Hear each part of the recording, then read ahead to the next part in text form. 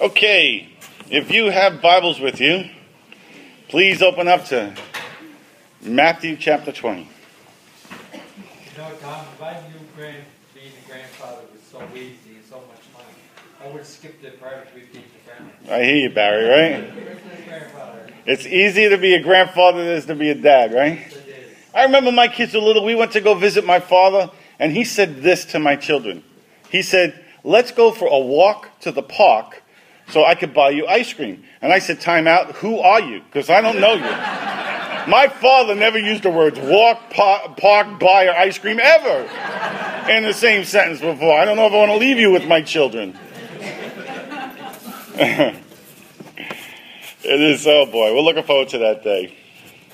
In God's time. We may have to get a puppy soon, baby, just to kind of hold us off, you know. Matthew chapter 20. I've been taking a closer look at mercy. I've been doing this series of messages on mercy. Took a little break for Easter last Sunday, did an Easter-themed message, but I'm back on the topic of mercy. Have you noticed that I like to preach topical series? I'll find a topic and just keep mining it for all that I can find until I run out of it, and then we'll go to another topic. So I know I have at least this week on mercy, and then we'll have our guest speakers next week, and I'll do another message on mercy, and then I'll probably find another topic after that. So mercy. I believe that we're in the midst of a changing of spiritual seasons, and that we're entering into what Arthur Burke calls the mercy season. And so I've been inspired by that to, if that's true, and my heart tells me that it's true, that it would help us to have a better understanding of mercy. So I've been taking a closer look at the scriptures. We looked at the 7 redemptive gifts of the Spirit in Romans 12, including the 7th of those 7 gifts on mercy. We looked at the 5th beatitude, blessed are the merciful, for they shall receive mercy, from Matthew 5. We looked at Jesus' parable of the Good Samaritan in Luke 10. And we looked at some statements that Jesus made concerning mercy. Twice in Matthew, he says this to the scribes and Pharisees. He says, "I desire mercy, not sacrifice." Matter of fact, he precedes it by telling them, go and learn what this means. I desire mercy and not sacrifice. I'm not the smartest guy in the world, but if Jesus says in his book, go and learn what this means, probably a good idea if I spent some time to go and learn what it means. And so we've been doing that. In Matthew 9, Jesus says, go and learn what this means. And in Matthew 12, he uses the same statement when communicating to the scribes and Pharisees again. He says, if you had known what these words mean, I desire mercy, not sacrifice. So he had conflict with these guys. He had conflict with the religious professionals of his day. He was breaking their rules. They had religious traditions, religious rules that they followed, and Jesus wasn't playing by their rules. He was hanging out with sinners. He was working on the Sabbath. He was healing the sick, horror of horrors. He's healing the sick on the Sabbath, and they're giving him a hard time about it. Could you imagine? He's healing the sick, and they're giving him a hard time because he didn't do it on the right day of the week. If somebody had power to heal the sick, they can come and do it here anytime they want to. In fact, I'll go to their house. So twice in confrontation with the Pharisees, Jesus quotes the prophet Hosea. This is where he gets the phrase, I desire mercy, not sacrifice. It's from Hosea 6:6. Jesus is quoting an Old Testament prophet, saying that he desired mercy. Such a powerful term, not sacrifice. That relationships trump rituals. That's what Jesus was saying. That people trump the law. And so last time we took a closer look at the prophet, at Hosea himself. If Jesus is quoting him, what's his story? And this is what we found. Hosea's life, not only was he a prophet who spoke prophetic words, his life was a prophetic message. The very life he lived was telling a story of God's heart toward his people. It was a prophetic message of mercy over sacrifice. As the paraphrase, the Message says, this is what God told Hosea. Find a whore and marry her. So he marries Gomer. And she is continually unfaithful to him. Her adulterous life leads her into prostitution. And then when she loses her looks and can no longer make a living as a prostitute, she's sold into slavery. All the while, Hosea loves her and he provides for her, even in her unfaithfulness. Read the book of Hosea. Powerful story. And so when her looks are gone and her lovers no longer want her, her customers no longer wanted her, she's sold as a slave. And God tells Hosea to go and purchase her out of slavery. This is the woman he married because God said to. She lives this horribly unfaithful, painful life. And Hosea continually loves her through it. And then when she's a slave, God says, go and purchase her out of slavery. Not that she would be your slave now, but that she would be your wife again. Amazing. Amazing example of incredible love that Hosea had for this painfully difficult woman. Now, under the law, under sacrificial law, Hosea had every right to have her stoned to death for her behavior. But God's heart toward his people is what he was trying to communicate through this prophet. He said, I desire mercy and not sacrifice. I desire mercy instead of stoning her to death. What's mercy? Now, I've told you that grace is when we get what we don't deserve, right? Somebody extends grace to us. Salvation is what we don't deserve. That's grace. Mercy is when we don't get what we do deserve. You know, in Gomer's case, being stoned to death. I desire mercy, not sacrifice. This is what Jesus says to the religious professionals, quoting Hosea. They would understand what he meant, or they should have. And I hope that we do. So wherever you're at today, be encouraged. God's heart toward you, no matter what your circumstances are, is mercy. So today I want to glean some additional distinctives of mercy from Jesus' encounter with two blind men in Matthew 20. So if you're still following along, I'm going to begin at verse 29. As Jesus and his disciples were leaving Jericho, a large crowd followed him. Two blind men were sitting by the roadside. And when they heard that Jesus was going by, they shouted, Lord, Son of David, have mercy on us. And the crowd rebuked them. They told them, be quiet. But they shouted all the more, Lord, Son of David, have mercy on us. Jesus stopped and called them. What do you want me to do? He asked. Lord, they said, we want our sight. Jesus had compassion on them and touched their eyes, and immediately they received their sight and followed him. Whew. Such a powerful text. Lord, I thank you for your word, for the truth that's in your word. Would you touch our eyes this morning? Would you open our spiritual eyes so that we could see you for who you are, that we could see ourselves as you see us? Open our eyes, Lord. Matthew's gospel is a wonderful study in mercy. If you're a person who likes to do study in the scripture, I encourage you to look through Matthew's gospel and just do a study on the word mercy. Every time mercy is mentioned. Just amazing. 9 separate events Jesus addresses mercy. It would be a great personal study for those of you who enjoy it. So this is one thing I've discovered, and it's just startling to me. Jesus never denied a request for mercy in the Bible. Anyone who came to him requesting mercy, they received mercy. That encourages me. Because when do I need mercy? I don't need mercy on my best day, right? I need mercy on my worst day. Jesus never denied a request for mercy. That's interesting. So what can we learn of mercy from this Matthew 20 encounter? Well, first off, that Jesus is the personification of mercy. That he is the highest and most perfect expression of all the spiritual gifts, including the 7 redemptive gifts from Romans 12, and that 7th gift, mercy. We can learn about mercy that mercy responds not to the most likely, but to the least likely. Mark's gospel tells us that these two guys were beggars. We see that in Matthew. Mark's gospel gives the name Bartimaeus to one of them. And the name Bartimaeus means son of the highly prized. Both Mark and Luke's Gospels tell the same story that we see here in Matthew. And they refer to these guys as beggars.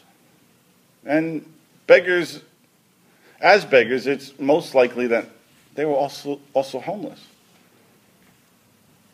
I remember years ago, I used to work at the Empire State Building as a plumber. Amazing place, just an incredible place to work. One of the most favorite jobs I ever had. But I would take the Long Island Railroad from my house in Queens Village to Penn Station and walk a few blocks from Penn Station to the Empire State Building. Well, every day, as thousands of people would just shuffle through the train station, there would be homeless people sleeping on the steps or just off to the side. Many times we'd have to step over them to get out of the place, to actually get out of the subway station. Most people were annoyed. They were just a hindrance. Their appearance was unseemly. They smelt badly. I could just imagine that it's not that much of a difference for these two blind beggars here in Matthew 20, right? If you're a blind, homeless beggar, life's not good for you. You're probably not looking so good. You're probably not smelling so good.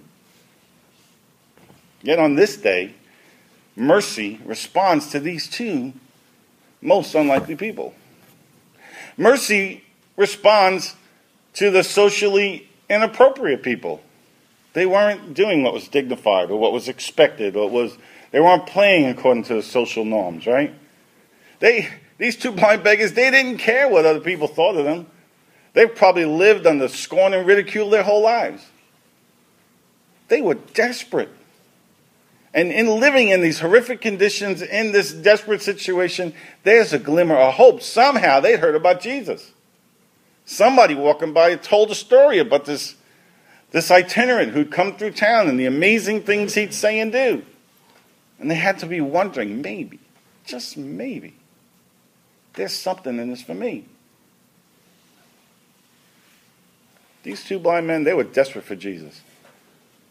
They wouldn't be embarrassed. They wouldn't shut up. They knew who Jesus was. They referred to him as the Son of David, which was a messianic title. It's a pretty cool title. And they wanted him. They interrupted the parade. They were messy. These blind beggars didn't have much class, but they did have persistence, and they had determination. What else can we learn? Mercy responds to passion. Mercy responds to the passionate. They shouted all the louder. This wasn't a polite, oh, excuse me, Jesus, can I have your attention, please? Pardon me, I'd like to speak to the Son of David over there, excuse me. No, that's not what the text says. It says they shouted, and when they were told to shut up, they shouted even more. It was like, hey, Jesus, Son of David, have mercy on me. He interrupted the whole parade, enough to stop Jesus. Could you imagine the crowd that's around him? They did whatever it took to get his attention, and they got Mercy's attention that day. These blind men knew what they needed from Jesus. They needed mercy. They didn't need help. They didn't need resources. They needed to be rescued.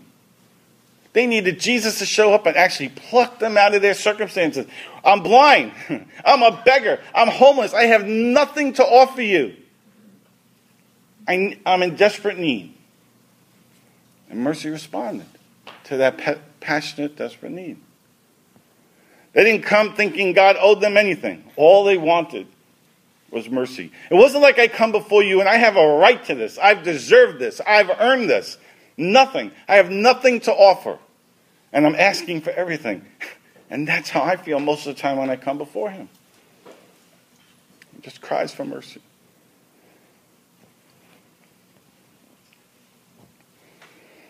Matthew 11:12, Jesus says, from the days of John the Baptist until now, the kingdom of heaven suffers violence, and violent men take it by force. The Amplified says it this way: the kingdom of heaven has endured violent assault, and violent men seize it by force as a precious prize. A share in the heavenly kingdom is sought with the most ardent zeal and intense exertion. Boy, I like those words. I like ardent zeal and intense exertion. That's a description. That's a really good description of the passion that these blind beggars are displaying here in Matthew chapter 20. Their share of the heavenly kingdom was healing, and they sought it with the most ardent zeal and intense exertion. It was a passion that would not be ignored, and mercy responded to it.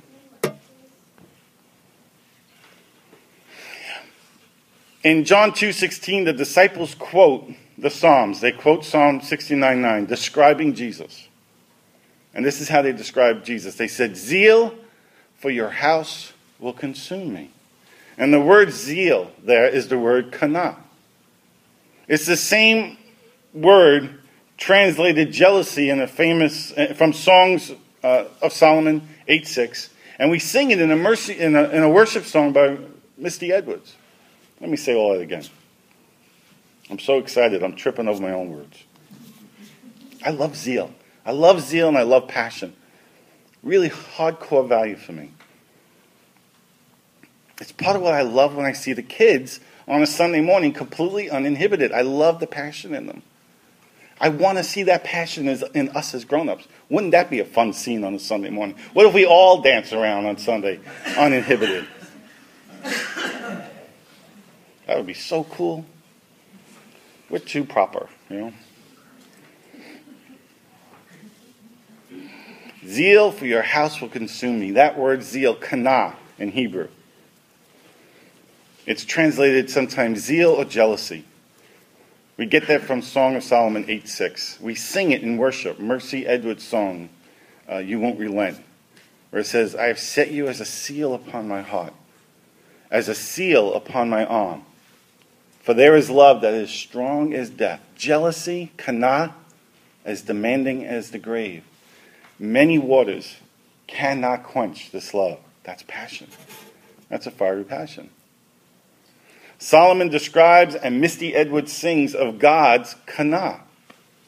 God's strong, jealous, unquenchable, passionate love. Strong's Concordance takes that word zeal, kana, and defines it this way: that it's passionate, that it's jealous, that it's a zealous love. They describe it as the love that men have for God, that men have for the house of God, and that God has for his people. It's part of the reason why I have it tattooed right here on my arm. That's what it looks like in Hebrew. That's kana. It's passion. I have two great personal values: passion and freedom. This one is freedom. This one's passion.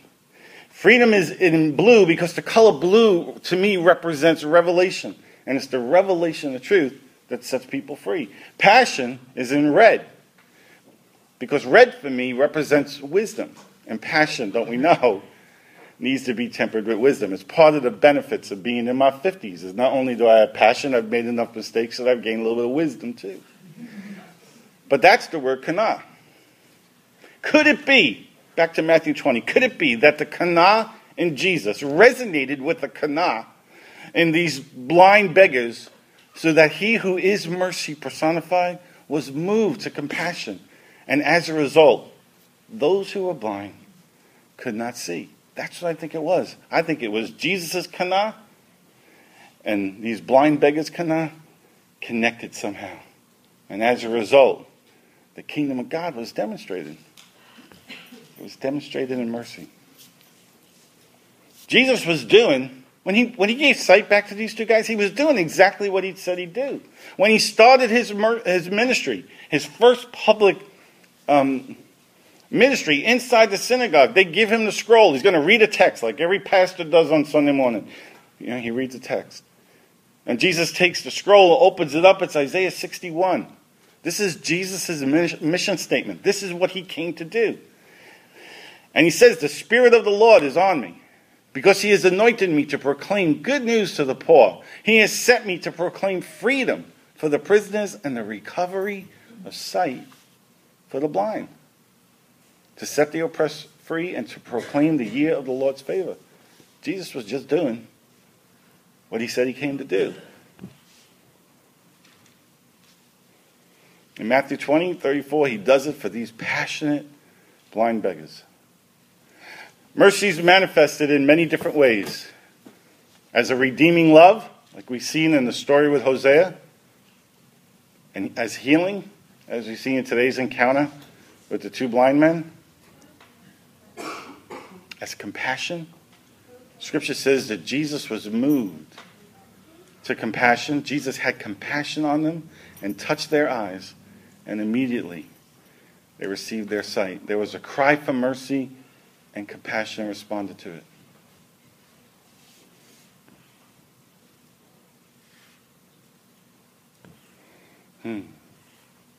Other ways, again, this is from Matthew's Gospel. Matthew 20, we see blind men healed in mercy, because of mercy. We see freedom in Matthew 15, a Canaanite woman.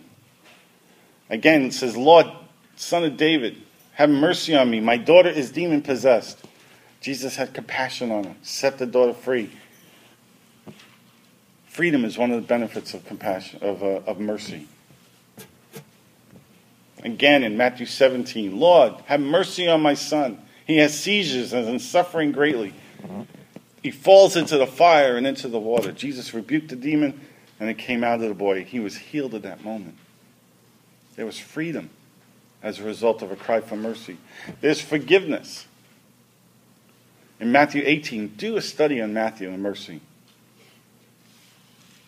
The parable of the unmerciful servant in Matthew 18, it ends with verses 32 to 35. It says, then the master called the servant in. You wicked servant, he said, I canceled all that debt of yours because you begged me. Shouldn't you have had mercy on your fellow servant? Could it be? I'm hoping that in a mercy season, what we'll see alive and active in the church, at least in this church, that the least likely, the most inappropriate, the most passionate, that these people will be responded to, that they'll be recognized, and that they'll be restored. I think that's the activity of mercy. So let's pray. Lord, have mercy on us. Father, we come before you this morning in Jesus' name. And we ask you for mercy. Lord, I am struck by the reality that you never denied our request for mercy in the Scriptures. So, Lord, we come before you today, and we ask you for mercy. Lord, as individuals, as each individual man and woman in this room, we ask that you would have mercy on us. Lord, I ask that you would open our blind eyes, and that you'd heal our broken hearts, and that you'd set us free. The things that you said you'd do. Do it, Lord. Lord, I pray that you'd have mercy on our marriages. That you'd have mercy on our children, oh God. Lord, we ask you for mercy on Prince Edward Island, and specifically right here in Charlottetown. Lord, have mercy. We ask you to come in, enter in to this place, and activate mercy in our midst. Lord, don't give us what we deserve. Don't give us what we deserve. Give us mercy instead. Lord, we ask for your presence and your power. We ask for your blessings and your favor. Lord, would you come and in your mercy, would you take all the things that are out of right order and put them in right order? Put them in the order that would be the most life-giving and liberating for us. We do, Lord, we ask you to come and do God-sized things. Do the things that only you could do. There are things we need done in our lives, and we're powerless to do them. We're like those blind beggars, Lord. We have no resources to take our lack of sight and turn it into sight, but you're not limited. Would you come into those same desperate circumstances in our lives and do the things that only you could do? Change hearts. Change minds, change circumstances that appear to be absolutely impossible. Come and be God. Act like God in our midst. Demonstrate your sovereignty, your authority, your majesty, your glory. We invite you to do it. We implore you to do it. We beg you to do it. Jesus, Son of David, have mercy on us. Lord, Son of David, have mercy on us. Lord Jesus, Son of David, have mercy on me. Thank you, Lord. So just wait on the Lord for a minute. So I just have a sense there's some in the room that you really have a desperate need for mercy today. That there are some who need healing. Either just physical healing in their bodies or parts of their being that's been broken. Lord, would you release, in your great mercy, would you release healing today? Heal broken hearts. Heal broken bodies. Lord, there are some organs in our bodies today that are not functioning the way that you designed them to. Would you fix those broken organs to heal them so that they would do the thing they're supposed to do? Lord, there are kidneys today that are not operating the way they were designed to operate. Would you heal those kidneys? Would you heal the pancreases, Lord, that are not doing what they're supposed to do? And the lungs, oh God. Bring healing to bodies.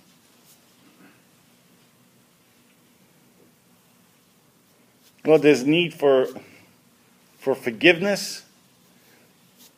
There's need for reconciliation. That's beyond us. I know that there are broken relationships where the other side is just not interested. So I don't know how it gets fixed unless you do something. So we pray for those people, Lord, the ones that we have the broken relationship with, the person on the other side. Lord, would you touch them today? Matter of fact, Lord, would you just absolutely consume that person in your love? And that your love would be transforming for them. Lord, have mercy on them. On the one that's offended us and the one that we had the broken relationship. Lord, have mercy on them. Do it, Lord. I don't know, I just got a feeling that there's some here today that maybe you can really identify with the blind beggars. You feel like the least worthy or the least likely. I just want to encourage you today that mercy, if that's who you are, or at least who you feel you are, mercy is for you. So Lord, have mercy. Have mercy on those who feel like the least qualified, the least worthy, the least likely, the most inappropriate. Have mercy, oh God. Extend great mercy. Lord, I pray that this week, that each person who needs mercy would experience mercy in ways that they recognize that it's you who gave it to them. Do it, Lord. We ask this in Jesus' name. Amen? Amen.